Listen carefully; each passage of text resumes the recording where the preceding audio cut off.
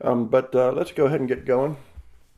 And what I want to do today is stay with John the Baptizer a little bit and keep talking about him and particularly his relationship with Jesus. As I've said, both of these figures, John and Jesus, both show up in Josephus's history. And the picture of John that you get is really quite similar to what you have in the gospel accounts. Similar kind of person, similar kind of wilderness setting. The baptism is presented a little bit differently by Josephus. It's more of a sign of faithfulness and obedience than it is a baptism of repentance, but it's still a picture of people going out for that baptism, and then of John being a threat to Herod. That John's popularity was so great and his voice so prophetic, if you will, that Herod took him captive, and then Josephus also records the death of John. It looks like, while the biblical account has this kind of immediacy to it, that the head was sort of brought in, to the party, as it were, that is probably not actually the case, that John would have been located in a different fortress or location, but that the order would have been given and his life taken.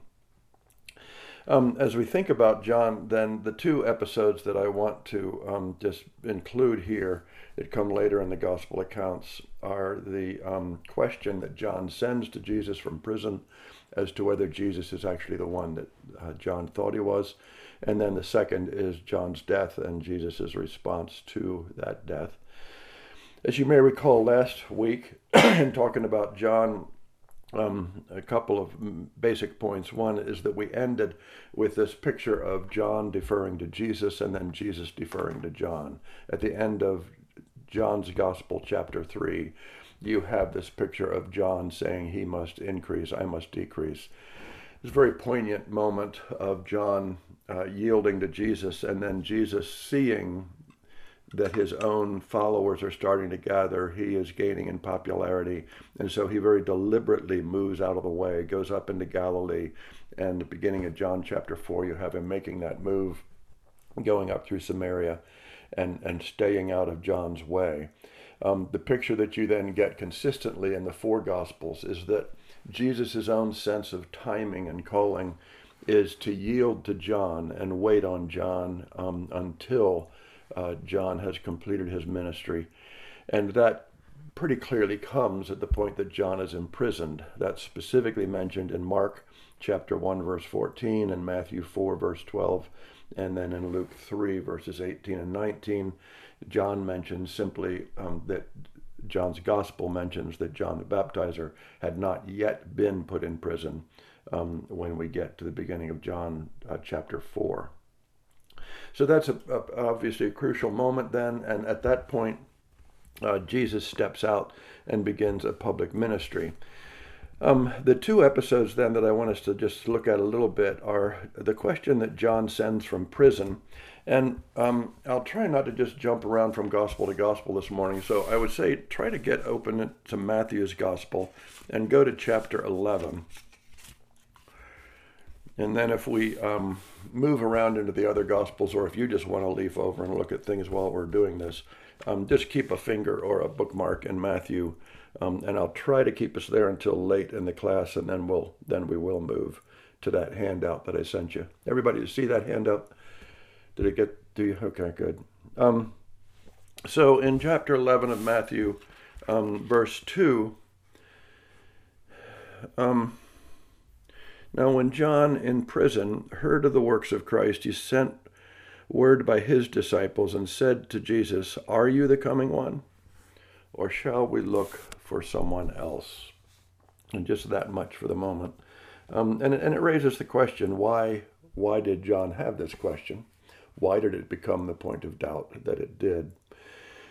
And I'm not sure, but I don't think it's because John expected some kind of kingdom to get set up or some kind of a coup that would overthrow the government or Herod or something, get John released from prison or something. I don't think it would be along those lines at all. We saw in the beginning of John's gospel the language of John the Baptizer as he introduced Jesus to his own followers, which was, "Behold the Lamb of God who takes away the sins of the world."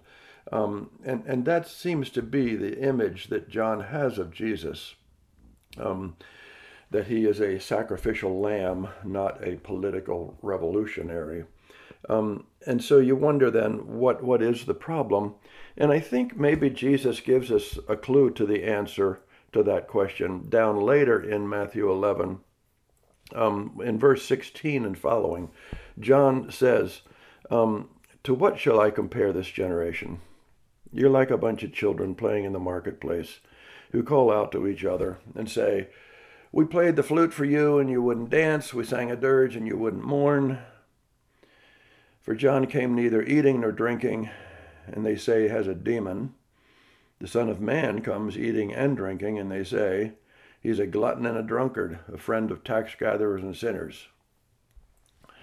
Yet wisdom is vindicated by her deeds, or her fruit, or her children." I think what Jesus may be suggesting here is that while John was in prison, some of what he was hearing about Jesus was the reputation that Jesus was getting in lots of places, which was, he, as Jesus says, getting to be known as a glutton, a drunkard, a friend of tax gatherers and sinners, and really mixing it up with the world. There was not an image of the kind of asceticism that John had adopted at all. And so in ways that may not be obvious, John and Jesus adopted very different lifestyles. John went out into the wilderness, gave up everything, lived on locusts and wild honey, and slept out every night in the desert.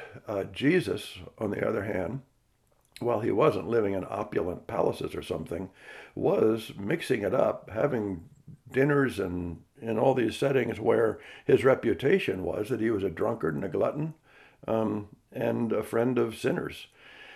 And I think the difference may have just been so striking that it really did trouble John. He had given up everything. And now along comes Jesus, who's supposed to be this messianic figure, and he seems to be just mixing it up with all kinds of folks. And so Jesus gives us this picture of the two of them being very different, and then the responses to them being like children in the playground, where, you've got some kids who, no matter what you try to play, they don't want to play it. They either don't want to dance when you sing, or they don't want to play funeral when it's time to play funeral, or whatever it is. And so Jesus is saying, yeah, we're two very different people in our manner, in our style, but reality will win in the end. Wisdom will be vindicated by her fruit in both John's case and in Jesus's case.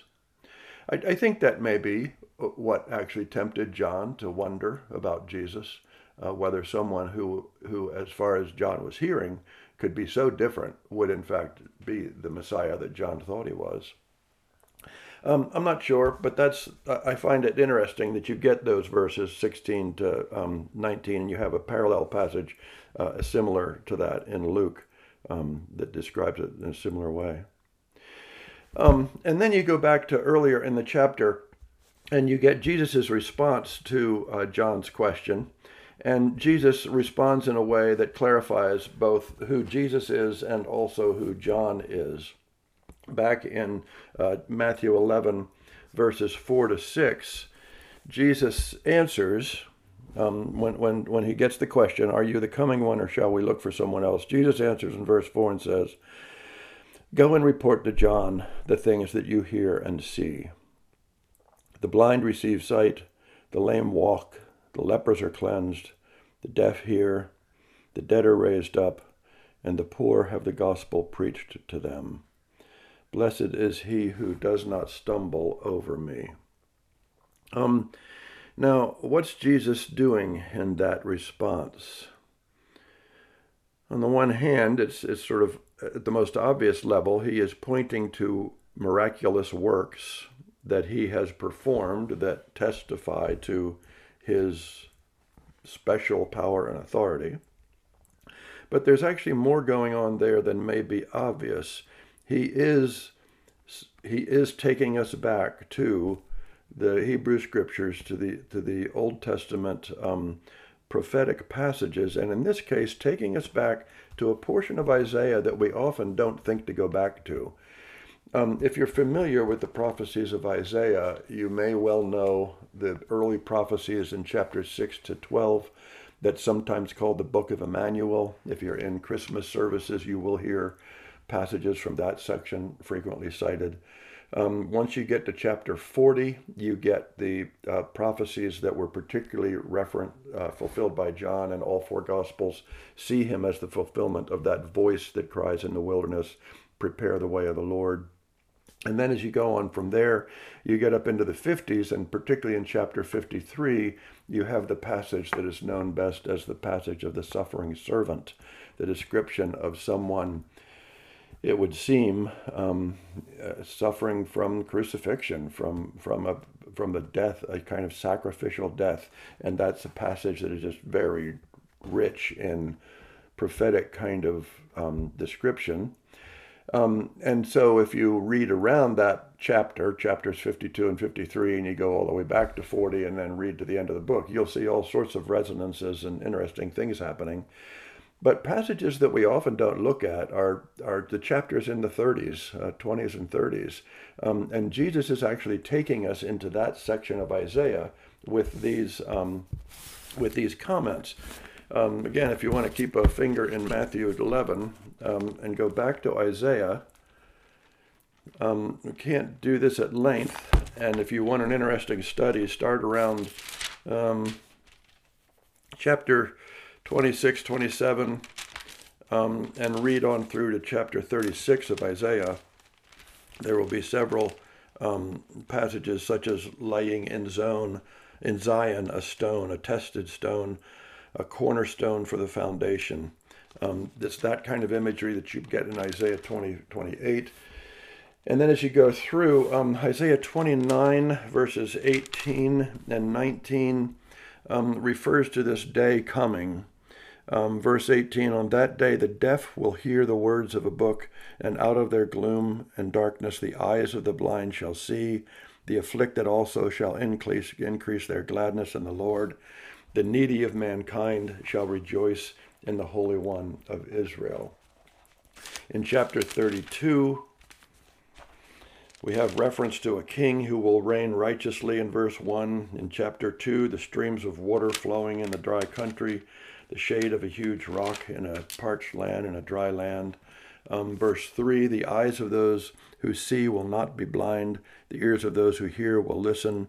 The mind of the hasty will discern the truth. The tongue of the stammerers will hasten to speak clearly. You get that kind of imagery. And then in chapter 35, the first verse there says, "The wilderness and the desert will be glad. The Arabah will rejoice and blossom like the crocus." And then you go down to the end of verse 2, "They will see the glory of the Lord, the majesty of our God." And then verses 5 and 6, "The eyes of the blind will be opened, the ears of the deaf will be unstopped. The lame will leap like a deer, the tongue of the dumb will shout for joy, for waters will break forth in the wilderness and streams in the Arabah." It's particularly those verses there in chapter 35 of Isaiah that Jesus is particularly pointing to, but as is often the case with those kinds of pointers, you want that pointer to take you to a much larger portion of Scripture, and I would say it's probably a 10 or 12 chapters of Isaiah that culminate right there at the end of chapter 35 where those verses are found.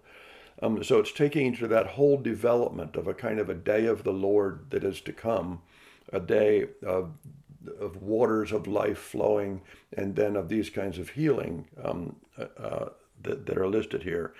It is interesting that in Isaiah, what you then have is a 4-chapter insertion of a bit of history around King Hezekiah, chapters 36 to 39. And then chapter 40, you pick up in the sort of second portion of Isaiah, and you pick up with the prophecy, "Comfort, comfort my people, a voice in the wilderness comes to prepare the way of the Lord." And so in terms of the sort of prophetic voice of this book, you go directly from chapter 35 the kinds of things that Jesus has just cited here in Matthew 11 right into the prophecies about John the Baptizer in chapter 40.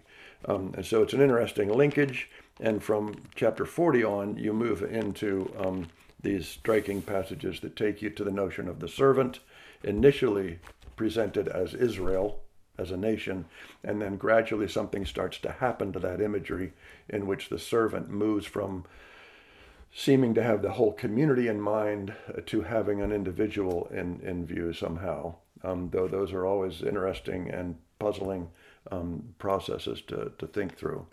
At any rate, there's just a tremendous amount going on throughout the book of Isaiah, and it's interesting to see the different points at which the New Testament writers, and specifically Jesus, in several cases, employs those prophecies. And here, that's what Jesus is doing. John knows this reference.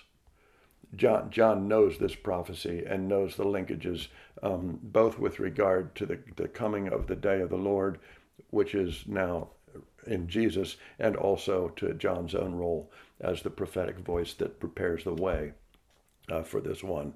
So, all of that to say, as simple as Jesus' response may seem in verses 4 and 5, there's actually a lot being communicated, and particularly to someone like the prophet John, who knows this Isaiah prophecy and its tradition pretty well. From there, you go to Jesus' response that has to do with John, and you see that down in verse 7, as the questioners were going away, Jesus began to say to the people around him concerning John, "So what did you go out into the wilderness to look at? A reed shaken by the wind? What did you go out to see? A man dressed in soft clothing? Those who wear soft clothing are in king's palaces. So why did you go out? To see a prophet? Yes, I tell you, and one who is more than a prophet. This is the one about whom it was written, 'Behold, I send my messenger before your face, who will prepare your way before you.'" Verse 13, "All the prophets and law prophesied until John, and if you care to accept it, he himself is the Elijah who was to come." He is the right understanding of that prophetic word of an Elijah who was to come. And what Jesus is citing there is the book of Malachi. I realized in last week's class, when I referred to this, I think I called it Micah instead of saying Malachi, so correct that one. In chapter 3 of Malachi, and it's easy to find, it's just a few pages back in your Bible. It's the last chapter, last book of the Old Testament. In Malachi 3, verse 1 is where you get the reference of what Jesus has just referred to, where he says, "Behold, I'm going to send my messenger, and he will clear the way or prepare the way before me. And the Lord whom you seek will suddenly come to his temple. The messenger of the covenant in whom you delight. Behold, he is coming, declares the Lord of hosts." And then in chapter 4, you have a similar word about a coming day. And then the last two verses of chapter 4, verses 5 and 6. "Behold, I am going to send you Elijah the prophet before the coming of the great and terrible day of the Lord. And he will restore the hearts of the fathers to the children, and the hearts of the children to their fathers, lest I come and smite the land with a curse." So when John is asked initially, "Are you Elijah?" John says, "No, I'm not Elijah." And in the strict sense, he wasn't. But then when it gets to the question of how to interpret these passages and what's meant by Malachi there, as to this comment about an Elijah who will come, Jesus says the right understanding of that is that, in fact, John the Baptizer is the Elijah who was to come. So that's a rather significant piece of the puzzle, I think, for the entire story. Again, the idea that you've got this character of John in the story is its own fascinating piece. And then the one further question, just real quickly, would be, or the one further episode, is John's death. We have it in Matthew 14. If you go over just a couple of chapters. And you'll see in the early verses there, I won't read through these, but This is just this terribly sad, horrible story. This woman that Herod married was not a pleasant woman. And so she takes advantage of this opportunity to get rid of this enemy. It was Herod's marriage with her that John was condemning. He had basically just taken his brother's wife. And she was glad to get rid of John. So she takes advantage of this opportunity when Herod makes a foolish promise and has to act on it and has John beheaded in prison. At the end, we're told in verse 12 that John's disciples came then and took away the body and buried it, and they went and reported to Jesus. And it's interesting, Matthew's placement of this leads then to verse 13. When Jesus heard this news, he withdrew from there in a boat to a lonely place by himself. Matthew's the only one that gives us that little detail and the only one who gives us that framing of the account of the death of John. But I think it's poignant and significant that Jesus' response is to just want to go find a lonely place and be able to grieve over this dear brother. Yeah. It is interesting that Jesus goes to find that lonely place, and then the next thing that happens is the feeding of the 5,000, that the crowds are thronging around him, and so he comes out of his own solitude and grief and continues to meet the needs of people around him. There are a couple of other interesting allusions to John late in the story. I won't try to pull those in at this point, but I'll just say again, you could have the whole story of Jesus and never bring a John the Baptizer into view. It is interesting. Not only is he in view, he is in view to the full extent that he is, and plays the role that he does. And then the two of them together, both being rooted in these passages in the Hebrew Bible, become all the more striking because you've got the two of them. Let me just pause there and ask if there are any questions or thoughts that you wanted to pursue further with regard to John and Jesus at this point before we sort of move over to Jesus stepping out into public ministry. I had a quick question. I was curious what the significance is of in the Isaiah passage. See, I send forth my messenger before you who will prepare your path. Does that connect back to Exodus at all when God tells the people of Israel, like, I will send an angel before thee to guide thee into the land I have prepared? Yes, I think it does have a connection there. I'm looking to see if I've got written down. Yeah, Exodus 23:20, I think, is one of the places where you have a phrase very much like that. The phrase of sending my messenger before you. That motif does appear more than just in the prophets with regard to the preparer of the way of the Lord. There is also the angel that goes before the people, and I'm not sure whether even Moses may be referred to in that same imagery at one point as God's messenger who goes before the people. But yes, you're right. There is that kind of linkage into the Torah as well as into the prophets.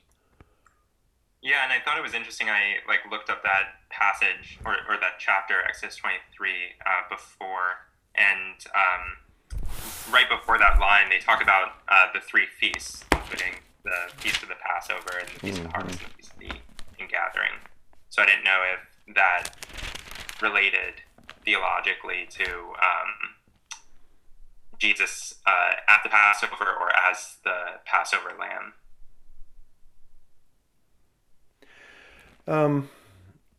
I don't know that I would try to do too much with that. I think in Exodus 23, you're, for the most part, unpacking more of the ordinances and laws, and particularly around the idea of worship, that start with the Ten Commandments in Exodus 20. So you've got the first giving of the Ten Commandments in Exodus 20, and then following that, as I recall, you have, as you say, a description of things like how to carry out the festivals.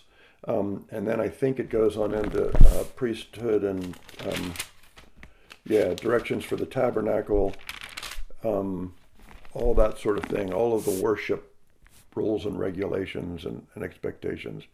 It is in that context where the people are told that the Lord's angel will go before them. And I would want to be careful about making too much of the trying to connect Jesus to those feasts at that point, though I do think Jesus fulfills those feasts. Mm-hmm. Yeah, just in sort of terms of being fair to the text itself. Mm-hmm. One of the things we did get into yesterday afternoon, though, is you've got some bits in the Hebrew Scriptures in the Old Testament where they're really just very striking comments that beg some kind of account, like the end of Malachi. Elijah's coming. Well, how are we supposed to understand that? But it looks like somebody's coming who's going to be Elijah. I mean, it's got that sense of pointing to something in the future, to somebody in the future. And there are some passages like that that are very specific and really seem to point towards something. And then there are other passages that if any of us on the screen right now were reading them, it would not occur to us that they are predictive in any way. And then upon some further thought, you start to see how maybe they are.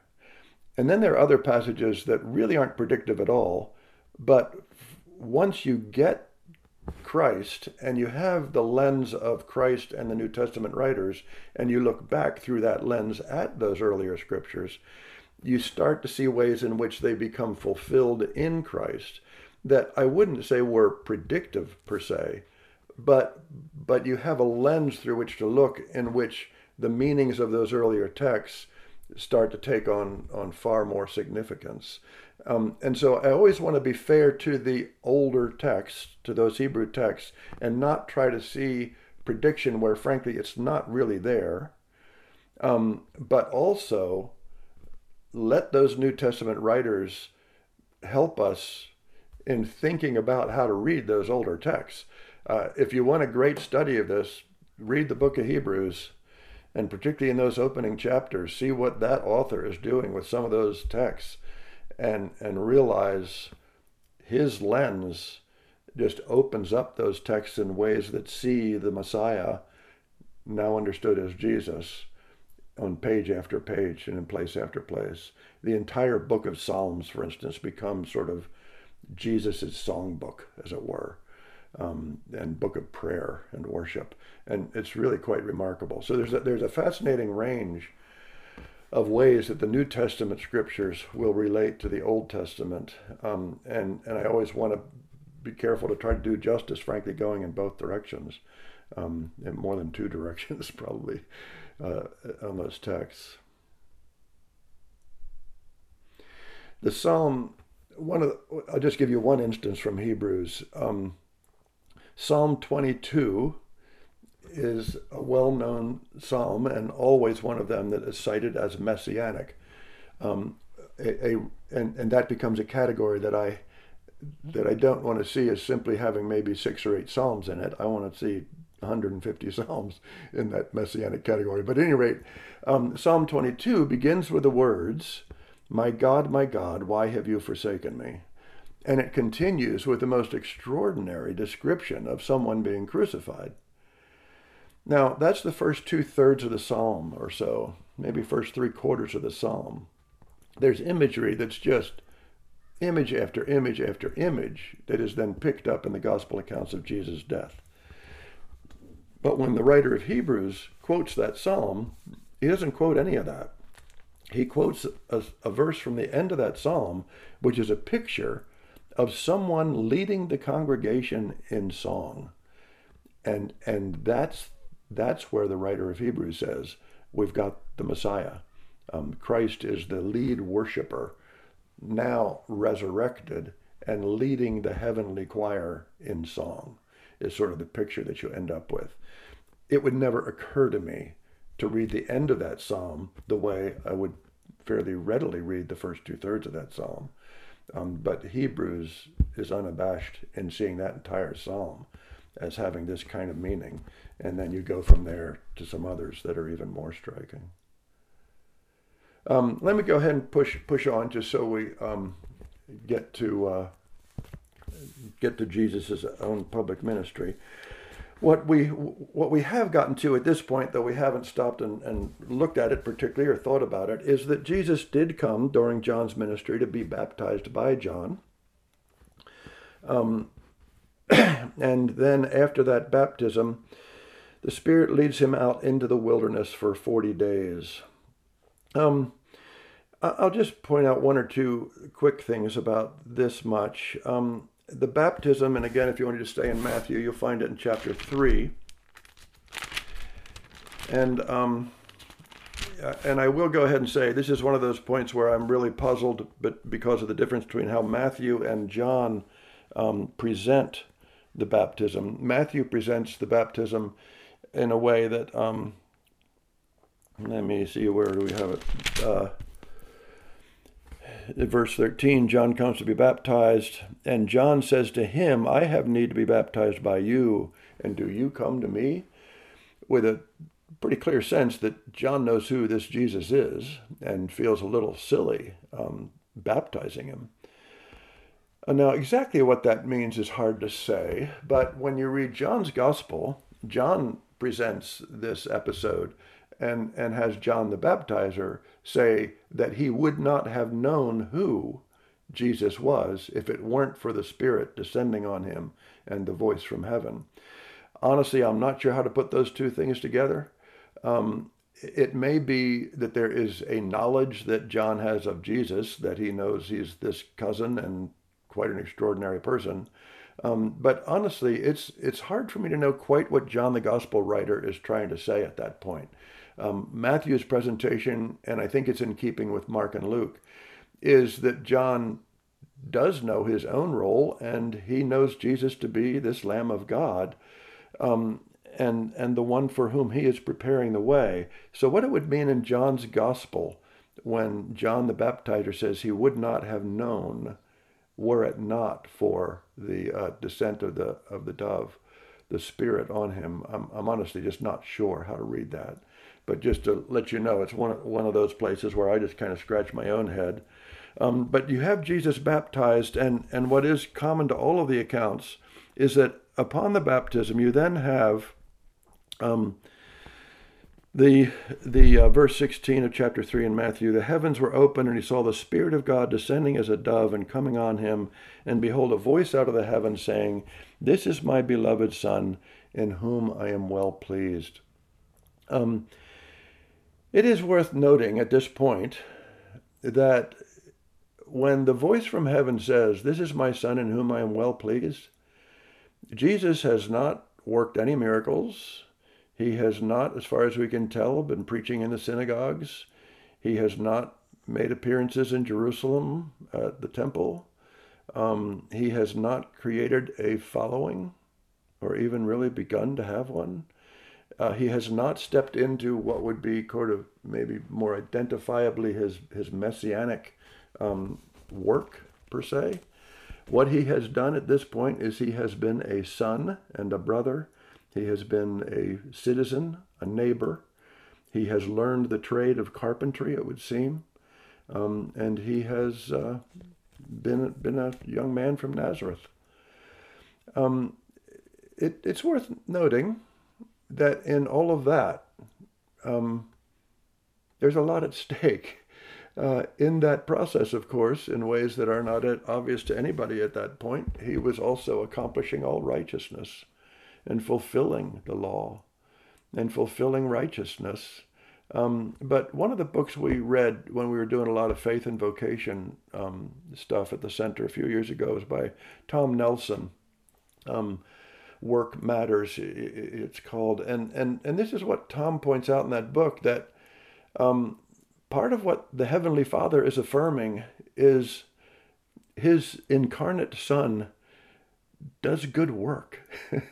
and that work matters, and that being a son and a brother and a neighbor matters, and that to declare these things as good and this man as good at them and as a good person before he's entered into any of what we then associate with Jesus is so distinctively messianic and Christological is worth noting, I think. So you have the baptism, and then the Spirit leads him out into the wilderness.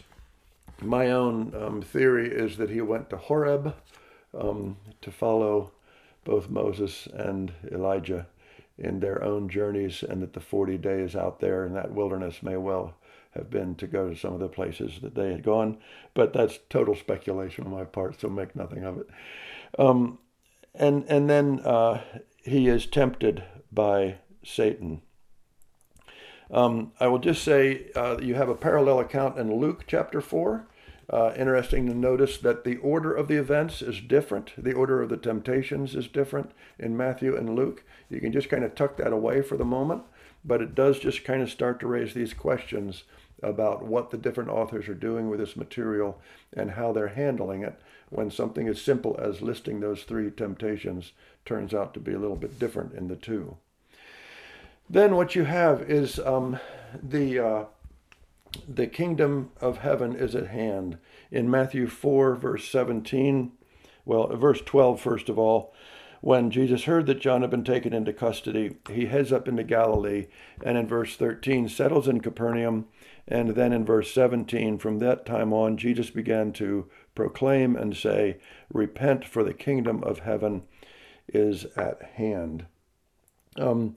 There is together then with Jesus beginning his ministry, a move to Capernaum. You have a reference to it there in verse 13 of Matthew 4, that he leaves Nazareth, the hometown where he had grown up, and settled in Capernaum, which is up on the north shore of the Sea of Galilee. Matthew, as is typical, particularly in the early portions of his gospel, connects this to Old Testament predictive prophecy as well. And then you start into Jesus' ministry. This is probably a good place to switch over to that handout, if you want to get that in front of you. And we'll sort of switch to Mark's account. This is where Mark sort of lays out the quick account. As we've said before, he moves very quickly into the adult ministry of Jesus with not much of a prologue at all. So while Matthew, Luke, and John get us into chapter 4 before we get to something like the public ministry of Jesus, we're there by verse 14 of Mark. That's where John's taken into custody, and Jesus now comes preaching the gospel of God, saying, "The time is fulfilled, the kingdom of God is at hand. Repent and believe in the gospel." That's verses 14 and 15 of Mark 1. And then you have calling of disciples, Simon and Andrew and James and John. And then verse 21, they went into Capernaum. Jesus goes into the synagogue. He's teaching. People are struck by his authority, particularly as a teacher.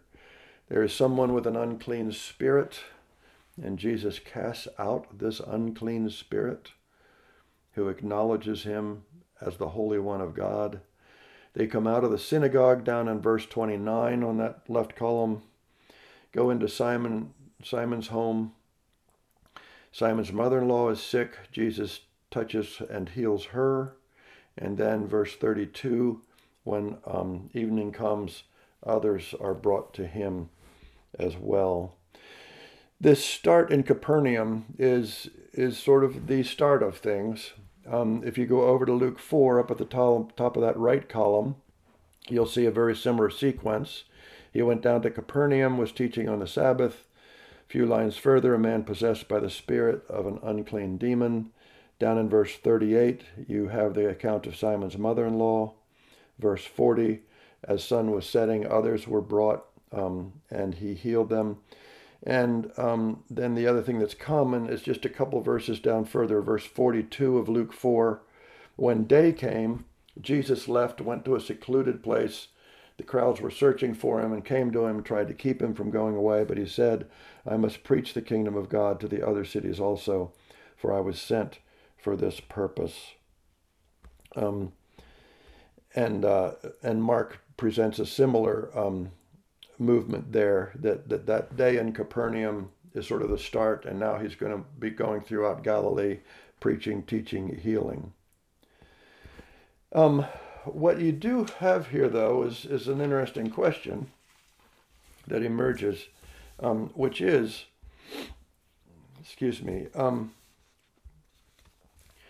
that in Mark, you'll see that Jesus calls Simon, Andrew, James, and John, says, "Come follow me, and I will make you become fishers of men." They leave their nets, go with him, and they go into Capernaum, and then you have the description of that day in Capernaum. In Luke's account, you have the description of that day in Capernaum, and at the end of it, you have an account of Jesus calling Simon, Peter, Andrew, and James, and John. So the question is, what's going on there?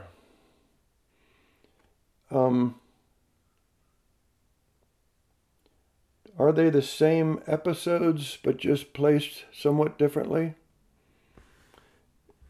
That would not be a big deal if that were the case. And you do have that. We will see that happen. Even from a sort of ancient writing of history standpoint, that kind of thing would happen in a historical account, much less in writings like these that sort of defy genre. It's one of those places. It's a good example of where I think it's important to read carefully, and it's important to read all four Gospels and work them together, and then read them again and work them together some more and read them again and keep working it. And so I'll go ahead and just give you my theory on this. If for no other reason than we're about to run out of time. As you know, I've already said, I think Mark just gives us the quick, basic account. And I think we have Mark and Matthew before we get Luke. I think Mark probably comes first, but whether Mark or Matthew comes first, Mark gives us the quick account. Matthew then works with the material in interesting ways.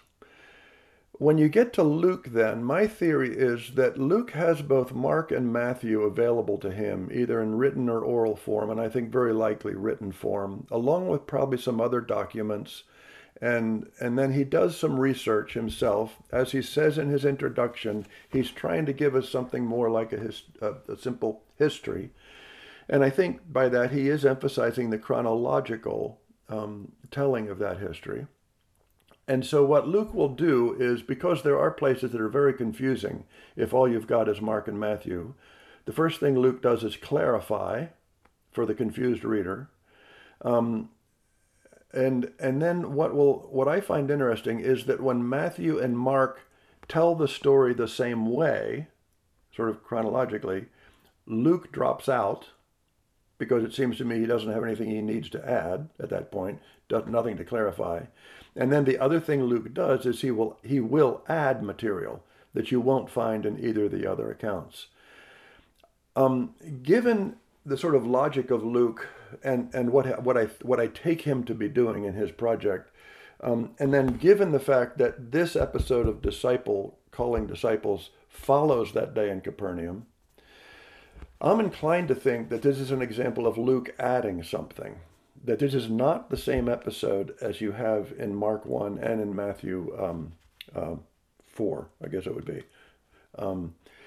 That Luke is actually adding something here, and in addition to just sort of the logic of Luke as to his project, I would say, number one, simply that you have one episode before that day in Capernaum. Now in Luke it comes after the day in Capernaum. It is interesting as you start reading it, verse 1 of chapter 5. I don't have chapter 5 marked, but that's 2/3 of the way down that right column. It happened while the crowd was pressing around him. That you've got a picture now of Jesus is underway. His ministry is underway, as we have in those verses 42 to 44, just before that. And so now the crowds are really pressing around him, so much so that his idea is to say to Simon, can I get in your boat and we push 15 feet offshore here so I can just stand in your boat and talk to all these people on the shore? And that's the picture of what you've got here. So you've got crowds have started following him, which would suggest maybe at least a little time has passed as these crowds are starting to come. And it's interesting in verse 3 then, when he gets into one of the boat is identified as Simon's, as if we sort of know Simon. And so he gets into Simon's boat, pushes out, and says to Simon then, will you push out? And after he had taught for a while, let's go out and do some fishing. Simon answers and says, Master, we've worked hard all night and caught nothing, but I will do as you say and let down the nets. Simon addresses him as master and knows to do what he says. Then you get this catch of fish that is so overwhelming they need both boats to get it in, and it's clear that something really remarkable is happening here, that Jesus has even power over the fish. And Simon Peter sees it in verse 8. He falls down at Jesus' feet and says, go away from me, Lord, I am a sinful man. This is an interesting response, isn't it? This is more than just come follow me and Peter leaves his nets and goes and follows. This is a confrontation on Simon's part that runs far deeper. It's a confrontation with himself, particularly himself vis-a-vis Jesus, and his response is to call Jesus Lord and say, you should have nothing to do with me. I am a sinful man. Jesus then says to Simon in the last verse there, do not be afraid. From now on you will be catching men. And when they brought their boats to land, they left everything and followed him. It is interesting that the imagery is that of fishing for men instead of fish in both passages. In the Matthew and Mark accounts, it is follow me and I will make you become fishers of men. And the term is a fisherman there, sort of the standard term for fisherman. In Luke, it has a sort of a more forceful tone to it of Jesus declaring to them. It's not a sort of an if clause, if you follow this will happen. It is a declaration, from now on you will be capturing men. And it's a different term. It's a sort of a you will be capturing men. And it's got a tone to me of sort of an additional step. When you put that together with what we saw at the beginning of John's Gospel then, you have in John's Gospel, chapter 1, John the Baptizer introducing some of his followers to Jesus. That includes Simon, Peter, and Andrew. So they are introduced to Jesus there. Back in Galilee, Jesus invites them, in Mark and Matthew's accounts, to follow him, and they will become fishers of men. And then Luke gives us, I think, a third development here, in which you have not just an invitation, but an affirmation. You will be followers and you will become fishers of men with me.